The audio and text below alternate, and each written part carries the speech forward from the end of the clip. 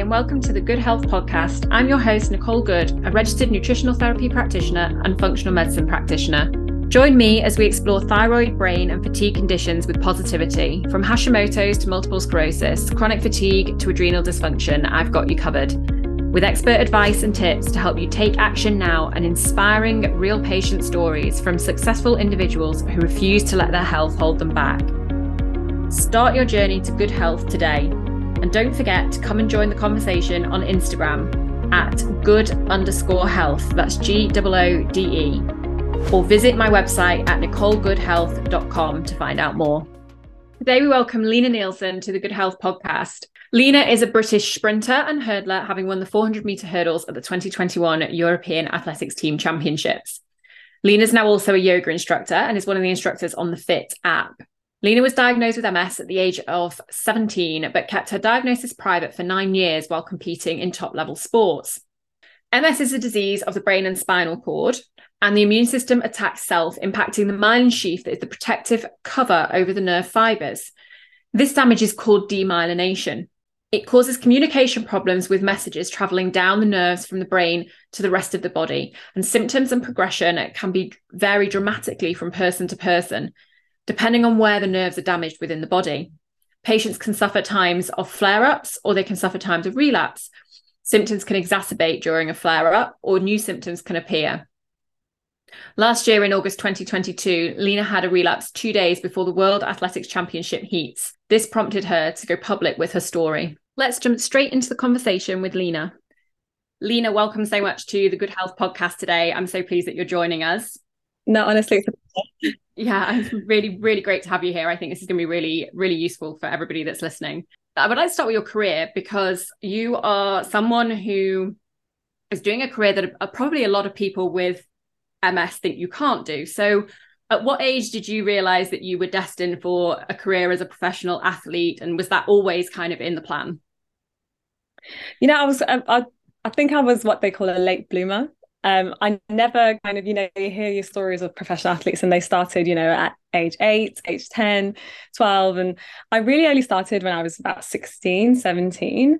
And it was really only because of the 2012 Olympics. They came to London and I was fortunate enough to live in one of the Olympic boroughs. So we watched, the whole of London change and, we grew up with the Olympic Park. So it was an incredible opportunity to have literally in my backyard. And I just loved running, I just loved moving, and I just wanted to see how far I could run. Back then I wanted to do distance events.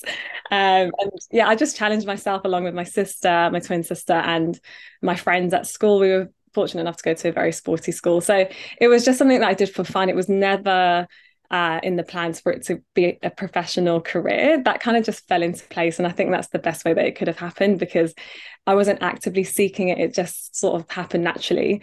And it was only when I was 19 did I have my first kind of GB best and international competitions. And it just snowballed from there. That's great. Yeah. It's so interesting. It's nice that it just sort of fell into place for you. So if we can go back to you being 17 and getting your diagnosis of MS, at what point did you realize that there was something wrong with your health? How did that sort of start for you? Yeah, it really only started when I was actually 13, which when I look back, I'm like, that's so young. I didn't really question what was happening because there was so much happening with my body, going through puberty. I had growth spurt pains and, my menstrual cycle was starting. So there was a lot of changes happening anyway. And one of the first things I noticed was my left arm was weaker than my right arm. That was the first ever symptom and I was 13. And then I kind of just brushed it under the carpet because I recovered pretty quickly after that. It was maybe a 3-week kind of symptom in total. And once it went away, you just continue life as a 13-year-old, homework and school friends and playing outside. And then when I was 17, I had 2 symptoms. The first one was double vision, which only really lasted about 10 days. And that's when I started to become a little bit more aware of health. And I was a bit like, this isn't normal.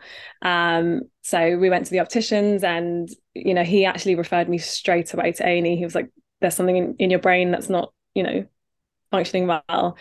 So that kind of rang alarm bells. And then 6 months after that, I had like my worst ever relapse, which was right-sided weakness, so arm, leg, and torso. And that was really what led to the diagnosis. So it was just three kind of isolated symptoms that kind of made me realize this is a pattern and it's not. I need answers.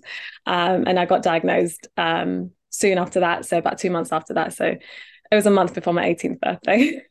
So it was quite a quick diagnosis for you once you had those second sort of episodes at sort of 17, but it'd been a longer journey for you from 13 with sort of the first sort of episode. And I talk regularly to patients about how they feel upon receiving the diagnosis, and in my own experience and in talking to patients, I find that people tend to fall into sort of one of two categories. Many feel a kind of a loss of the life that they could have had, that they're grieving for that old life. Others, like myself, it's a relief because the diagnosis has been a long journey. I had a very long journey to diagnosis. So I was about 15 years getting diagnosed, which is a very long time. So for me, it was that sort of relief, weight lifted, finally know what's wrong.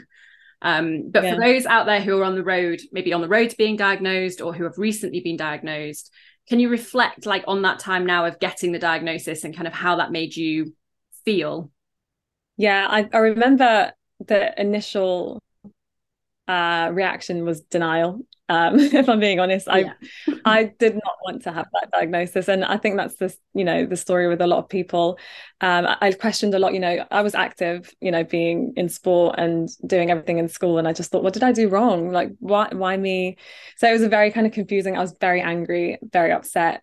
So it was kind of like in between. I didn't feel any sort of relief, and I've heard a lot of those kind of stories, and I did not resonate with any of them. And I just thought, how can you be relieved? This is not not a great thing to have. And then it took me a while. I'd say maybe about 3 years to really come into sort of acceptance of the diagnosis, because I thought maybe it's something else. Maybe they got it wrong, and you're questioning all these things. But now looking back, I really wish that I found that acceptance sooner. I was just fighting a lot of emotions, and now I'm in a really great place where I'm kind of almost I wouldn't say proud, but it's given me a sense of purpose to pursue sport to even harder levels. It's kind of given me a bit more appreciation of my body and appreciation of what I do, and I'd never take anything for granted. So in a strange way, it took a long time, but in a strange way, it's given me sort of gratitude and a strong sense of purpose to really go for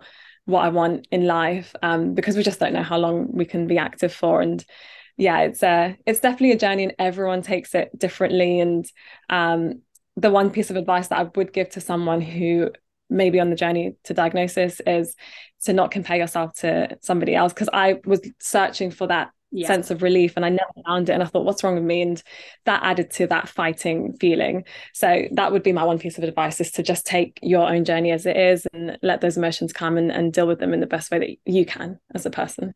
Yeah, I think that's really important. That's why I wanted to ask you that question, because when I talk about it, I talk about the fact that for me it was a relief, but I know that for a lot of people they go through the experience that you sort of went through with it. And that can be the journey running up to it. Like I said, mine was that 15 years. So it was finally getting a label on it sort of was that sort of relief for me. But it is a different journey for everybody. And that's why it's interesting to have these conversations and let people see different sides of it and know that it's okay to deal with it in any way that, works for them and how it, however it fits. So how did the diagnosis impact that journey? Because by that point you were sort of, I guess on the path to being a GB athlete. And how did it impact that? Did you ever question, when you got that diagnosis, did you question whether or not that would now be possible for you? Were there times when you thought maybe it wouldn't? And how did you deal with that? Yeah, I mean, I it's such a long time ago, but I remember, so I lost complete function of the right side of my body. So I really had to learn to walk again, to run again, and then to sprint again. So it was a long journey kind of coming back, but I only really did it for the love of sport and for the love of movement. It's always been my thing to move. So I never put pressure on myself to become elite. And it was never, so by then when I got diagnosed, I was 17, turning 18, and I really only went pro when I was 19. So it wasn't something that was still in the sight. So it was just for me to kind of retrain my body to move again. And I think that was the best way to look at it.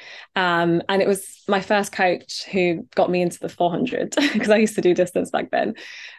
He was really patient with me. And I remember turning around to him and I said, my twin sister, who's basically a carbon copy of me, was going to the World Junior Championships, which obviously is the highest level of sport at that age. And I just remember saying to my coach, that's it's so not fair. Like, I would have been there.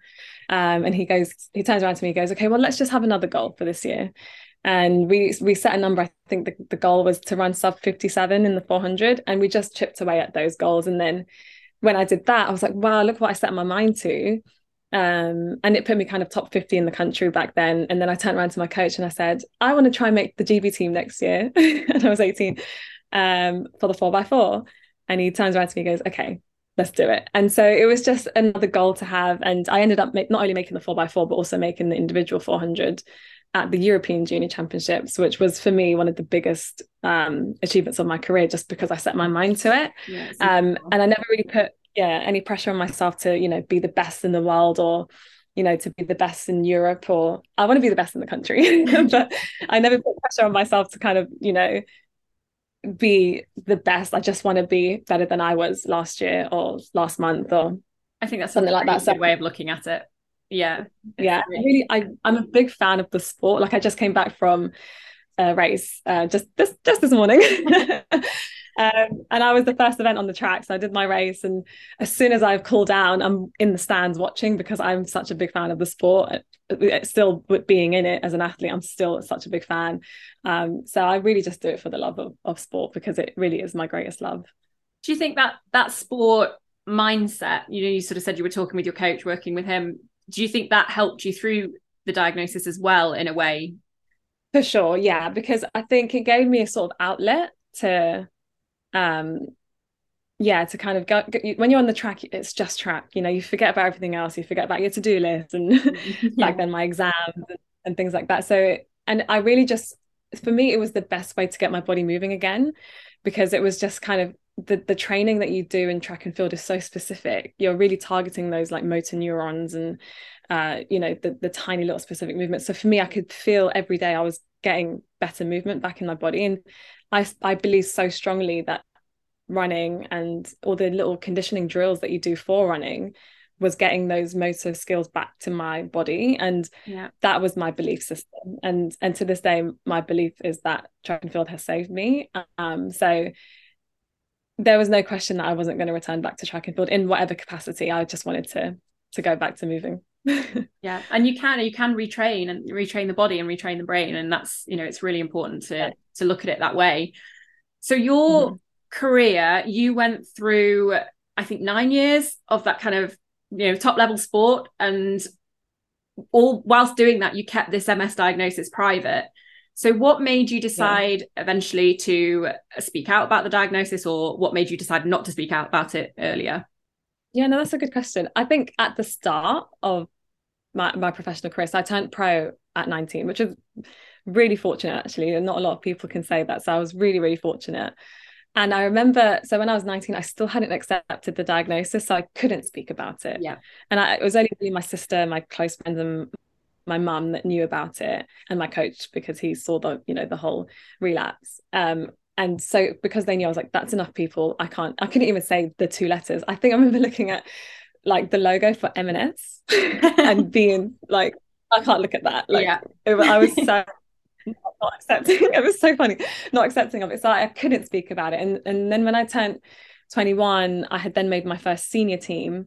And actually I had a relapse when I made that senior team, which was really funny. So I was like, oh, I don't know if I'm ready to speak about it. So I was kind of accepting it, but I wasn't quite ready to speak about it. And I always thought maybe I'll make the Olympic team and then retire and then say, oh, by the way, this whole time I've had MS. That was always like I was always going to tell my story, but I wanted to do something special first and then kind of tell the story. And then when I went to the World Championships last year, literally the worst timing, it couldn't be any worse. I had a relapse 2 days before my heats of the World Championships, and I always believe in your gut feeling. So my gut feeling told me to go and do a yoga teacher qualification. It was one of the best decisions I've made. And my gut, the same gut feeling was telling me now's the time for you to say, you know, what was going on. Because when I was looking at the previews for the World Championships, you know, you have your stars, your Dean Asher-Smith and Keely Hodgkinson are going to medal. But right down at the bottom of the preview was, and Great Britain's Lina Nielsen is also a potential for the final. And so when I ran the heat, I came last in my heat, and it just wasn't a reflection of how good my season was before that. And I kind of thought, okay, this could explain why I ran slow, and could also explain why I will run slow at the upcoming championships, because we still had the Commonwealth Games and the European Championships all in 1 year.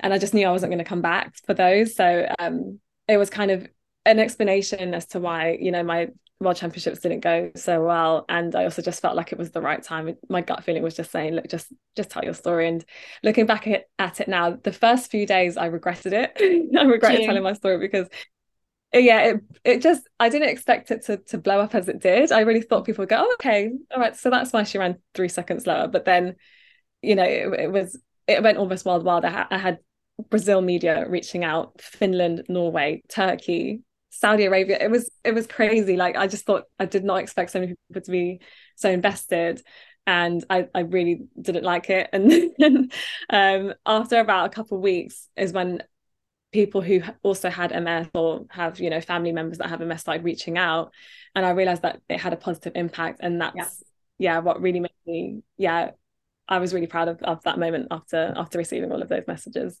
And I think that's, I mean, you know, that's why I reached out to you to do this, because I think it's important for people to hear the positive story around some of these conditions. And I think it's great that you spoke out. And I understand that obviously for you, it did sort of blow up, like you say, but I do think, you know, long term, I think it's great that you've spoken out and brought that attention to it, because people do have, I was talking about this to somebody else the other day, and we were saying, you know, people do have that image of MS of, you know, being somebody in a wheelchair or, you know, those sort of things. And actually you could walk past so many people in the street that have got MS and you just wouldn't know it. And it's nice to be able to spread that message about it, as opposed to sort of all the downsides that go with it.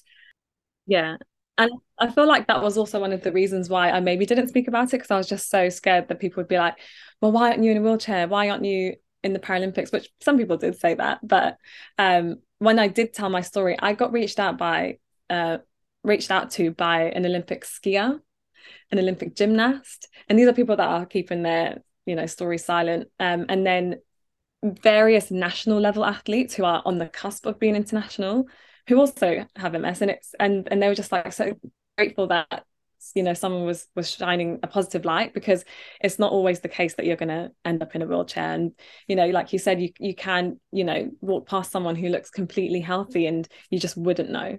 And so I feel like it's really important for us to kind of shine that light, because I feel like a lot of focus is on, you know, like the, you know, being in a wheelchair and, you know, the doom side of it. Yeah, that's amazing that others within your industry reached out as well, that, you know, hadn't spoken out. That's really fascinating. So what have you, I know you've just touched on sort of doing the yoga teacher training, and you do that now on the Fit app, which we're going to link below in the show notes for people to have a look and see what you're doing. But what have you found helpful in supporting your body with MS? Because I know that you've taken a somewhat holistic approach to supporting yourself. You use, you know, diet, lifestyle, obviously the sport, you know, and I obviously help people to do that within clinic. But what have you found has really helped you and benefited you with the MS around those sorts of things? Yeah, I think I'm really fortunate that I was naturally in sport, because obviously with that comes wiser health choices. So obviously we take our sleep very seriously. We're getting almost 10 hours a night, and I think that's massive. So one of the things I did when I was at the World Championships, we were in Oregon. Before I touch on that, actually, the second thing that I really take pride in is my food choices. You know, I try to lead an anti-inflammatory diet, which I know that you are really passionate about. And it's one of the things, again, so grateful for sport, because you naturally have an almost anti-inflammatory diet. And actually, when I had my major relapse, so when I was 17, I was actually telling someone this recently, because I was reading a book about ancient remedies and Mediterranean diets and stuff. And so when I was 17, the doctors were like, you need to take anti-inflammatories, and they were listing all these side effects for these anti-inflammatories, and I was at 17, I don't even know where I found this wisdom. I was like, no, I'm not going to do that. And I just said like no to the doctors. And so they sent me home. I don't even know where I found the strength to just be like, no. They sent me home, and my mum's Egyptian, Sudanese. So that's naturally a Mediterranean-ish diet. And one of the cultures in like Egyptian households is when someone's sick, or when someone's, family member has passed away, or anything that's, quite sad in a family, your whole family comes around and they bring food. So we had, all this amazing nutritious food from all my family members. And I just remember just having just a feast of, basically, when I look back at it, Mediterranean anti-inflammatory foods. And I healed pretty quickly after that. And I don't think that's a coincidence. So going back to my point, when I was in Oregon, the far west coast of America, I really believe that one of the reasons I relapsed was the food that was there. And I haven't really spoken about that. Yeah. Obviously we know that the US lifestyle isn't that healthy. Yeah. And the whole world was in one building, basically. The whole of the World Championship, all the countries' teams are in one building. So they were batch producing these meals. I don't know what they put in those dishes. Yeah. I wasn't aware, for the first time in my life, I wasn't aware what I was really putting into my body. Yeah. And so when I looked at what changed in my lifestyle, that was one of the major things that changed. It was the food choices that, I was eating at those World Championships. So when I had my relapse, I remember just begging the Great Britain team to send me home. I was like, please send me home. And I'm so grateful, because I know it must have cost them an arm and a leg to book a last minute flight for me. But I was just like, send me home, please send me home. I need to heal. And as soon as I got home, bless him, my boyfriend was cooking meals for me, because I couldn't really hold a wooden spoon at that point. The relapse had affected, right-sided strength. And so we were coming up with meal plans, anti-inflammatory foods for me to heal as soon as I could, because I had the Commonwealth Games in about 2 weeks' time after the World Championships. And I started healing, but I lost a lot of training after that. So those are the two things that I really, really take pride in, is movement. So for me, it's sprinting and yoga, and really just making wise food choices. Yeah, I think it's so important. And you read, I've had people come to me that have sort of said, doctors have sort of said, diet doesn't have an impact in all of this. But the more and more people I speak to who see the impact, who actually, like you have, actually sort of seen that impact themselves, and they realize that actually it is connected. And it's not necessarily a choice for people of, it has to just be sort of a natural approach, or it has to just be a medication approach. For some people it's both, for some people it's one or the other. And it's whatever works for people, but 100% diet has an impact on these sorts of conditions. And it's really interesting there that you touched on sort of knowing what you were putting in your body, because that's always how I talk about it with people, is sort of saying, you really want to, because here obviously it's buying sort of packaged foods and packaged meals, that's become so common in supermarkets and things like that. But you don't know, when you buy those, you don't know actually what you're putting in your body. And actually, if you go and just buy the ingredients, you're picking up fresh foods, and you can make that meal, and exactly what's going into your food, and exactly what you're putting into your body, and what nutrients you're giving it, and healing. And that's really important. And also the sleep that you touched on, sleep is I know for me as well is a really big one, and making sure you get enough of that in there. You obviously are living relatively well with MS, and it's really inspiring to see people like you who are competing top level, and you're not letting your MS hold you back in any way. Have you found mindset has played a role in that? For sure, yeah. I mean, that's also one of my beliefs. You have to be positive, because that's also one of the things I've read about recently, is how emotions can affect your body. It's obviously stress. We know stress can raise your cortisol levels, and that can affect your health. Yeah. And then I was reading about, when you're scared, like when a child is scared, their body reacts and they wet the bed. It's a natural reaction for your body to react to emotions. Your emotions affect your health. And so I fully believe that you need to be positive. And that's the mindset that I carry. Like, you'll always see me smiling, like even when, things go wrong, I'm still trying to find the silver linings and the positives in things. And I really feel like you have to believe that you can be healthy. And I sound like one really crazy yoga teacher who's a hippie and lives in the forest. But I really fully believe Like you have to be positive, and it's hard. It is really, really hard. And after the World Championships, I found it really hard to be positive. But one of the greatest advice that I've received, pieces of advice that I've received is from the current world record holder in the 4 hurdles. I raced her a couple of years back and I just had the worst race. And she came up to me, she's like, hey, look, you can be sad, but not for too long. You really have to just be positive. And yeah, I fully believe that, you know, belief is one of the things that you need to carry, especially with something like MS, that not to be defeated, not to just let it, you know, consume you, but to really, see how you can spin it, use your diagnosis for good. So obviously you're doing great things with your diagnosis, and I'm trying to do great things as well. And I think that can have a really positive impact on your health. So I think the mindset that I had from sport is to bounce back. You know, every sports person has a setback, whether it be injury, illness. And so it's really taught me to kind of, you know, spin it around and just look forward. And I'm really grateful for sport for that, because it does kind of build your what's the word I'm looking for?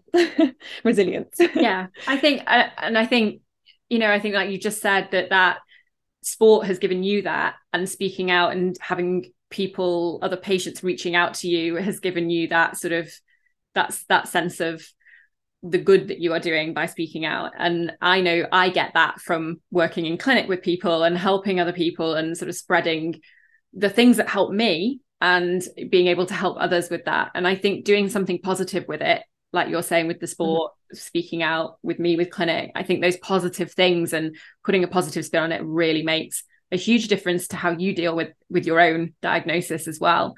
So you are helping others, but it's helping you too, which I think, you know, if other people can do that, it does really help. So any final words of reassurance or optimism for the listeners out there who might be struggling to get a diagnosis or coming to terms with diagnosis? Because, you know, we've already said we get so much of that negative side of the story, we don't get much positive outlook. But what would you like to leave people with as a sort of message for being able to live well with MS? One thing that I've learned in the past year is to definitely do your own research, because there's not a lot of information out there for people with MS that can potentially help you.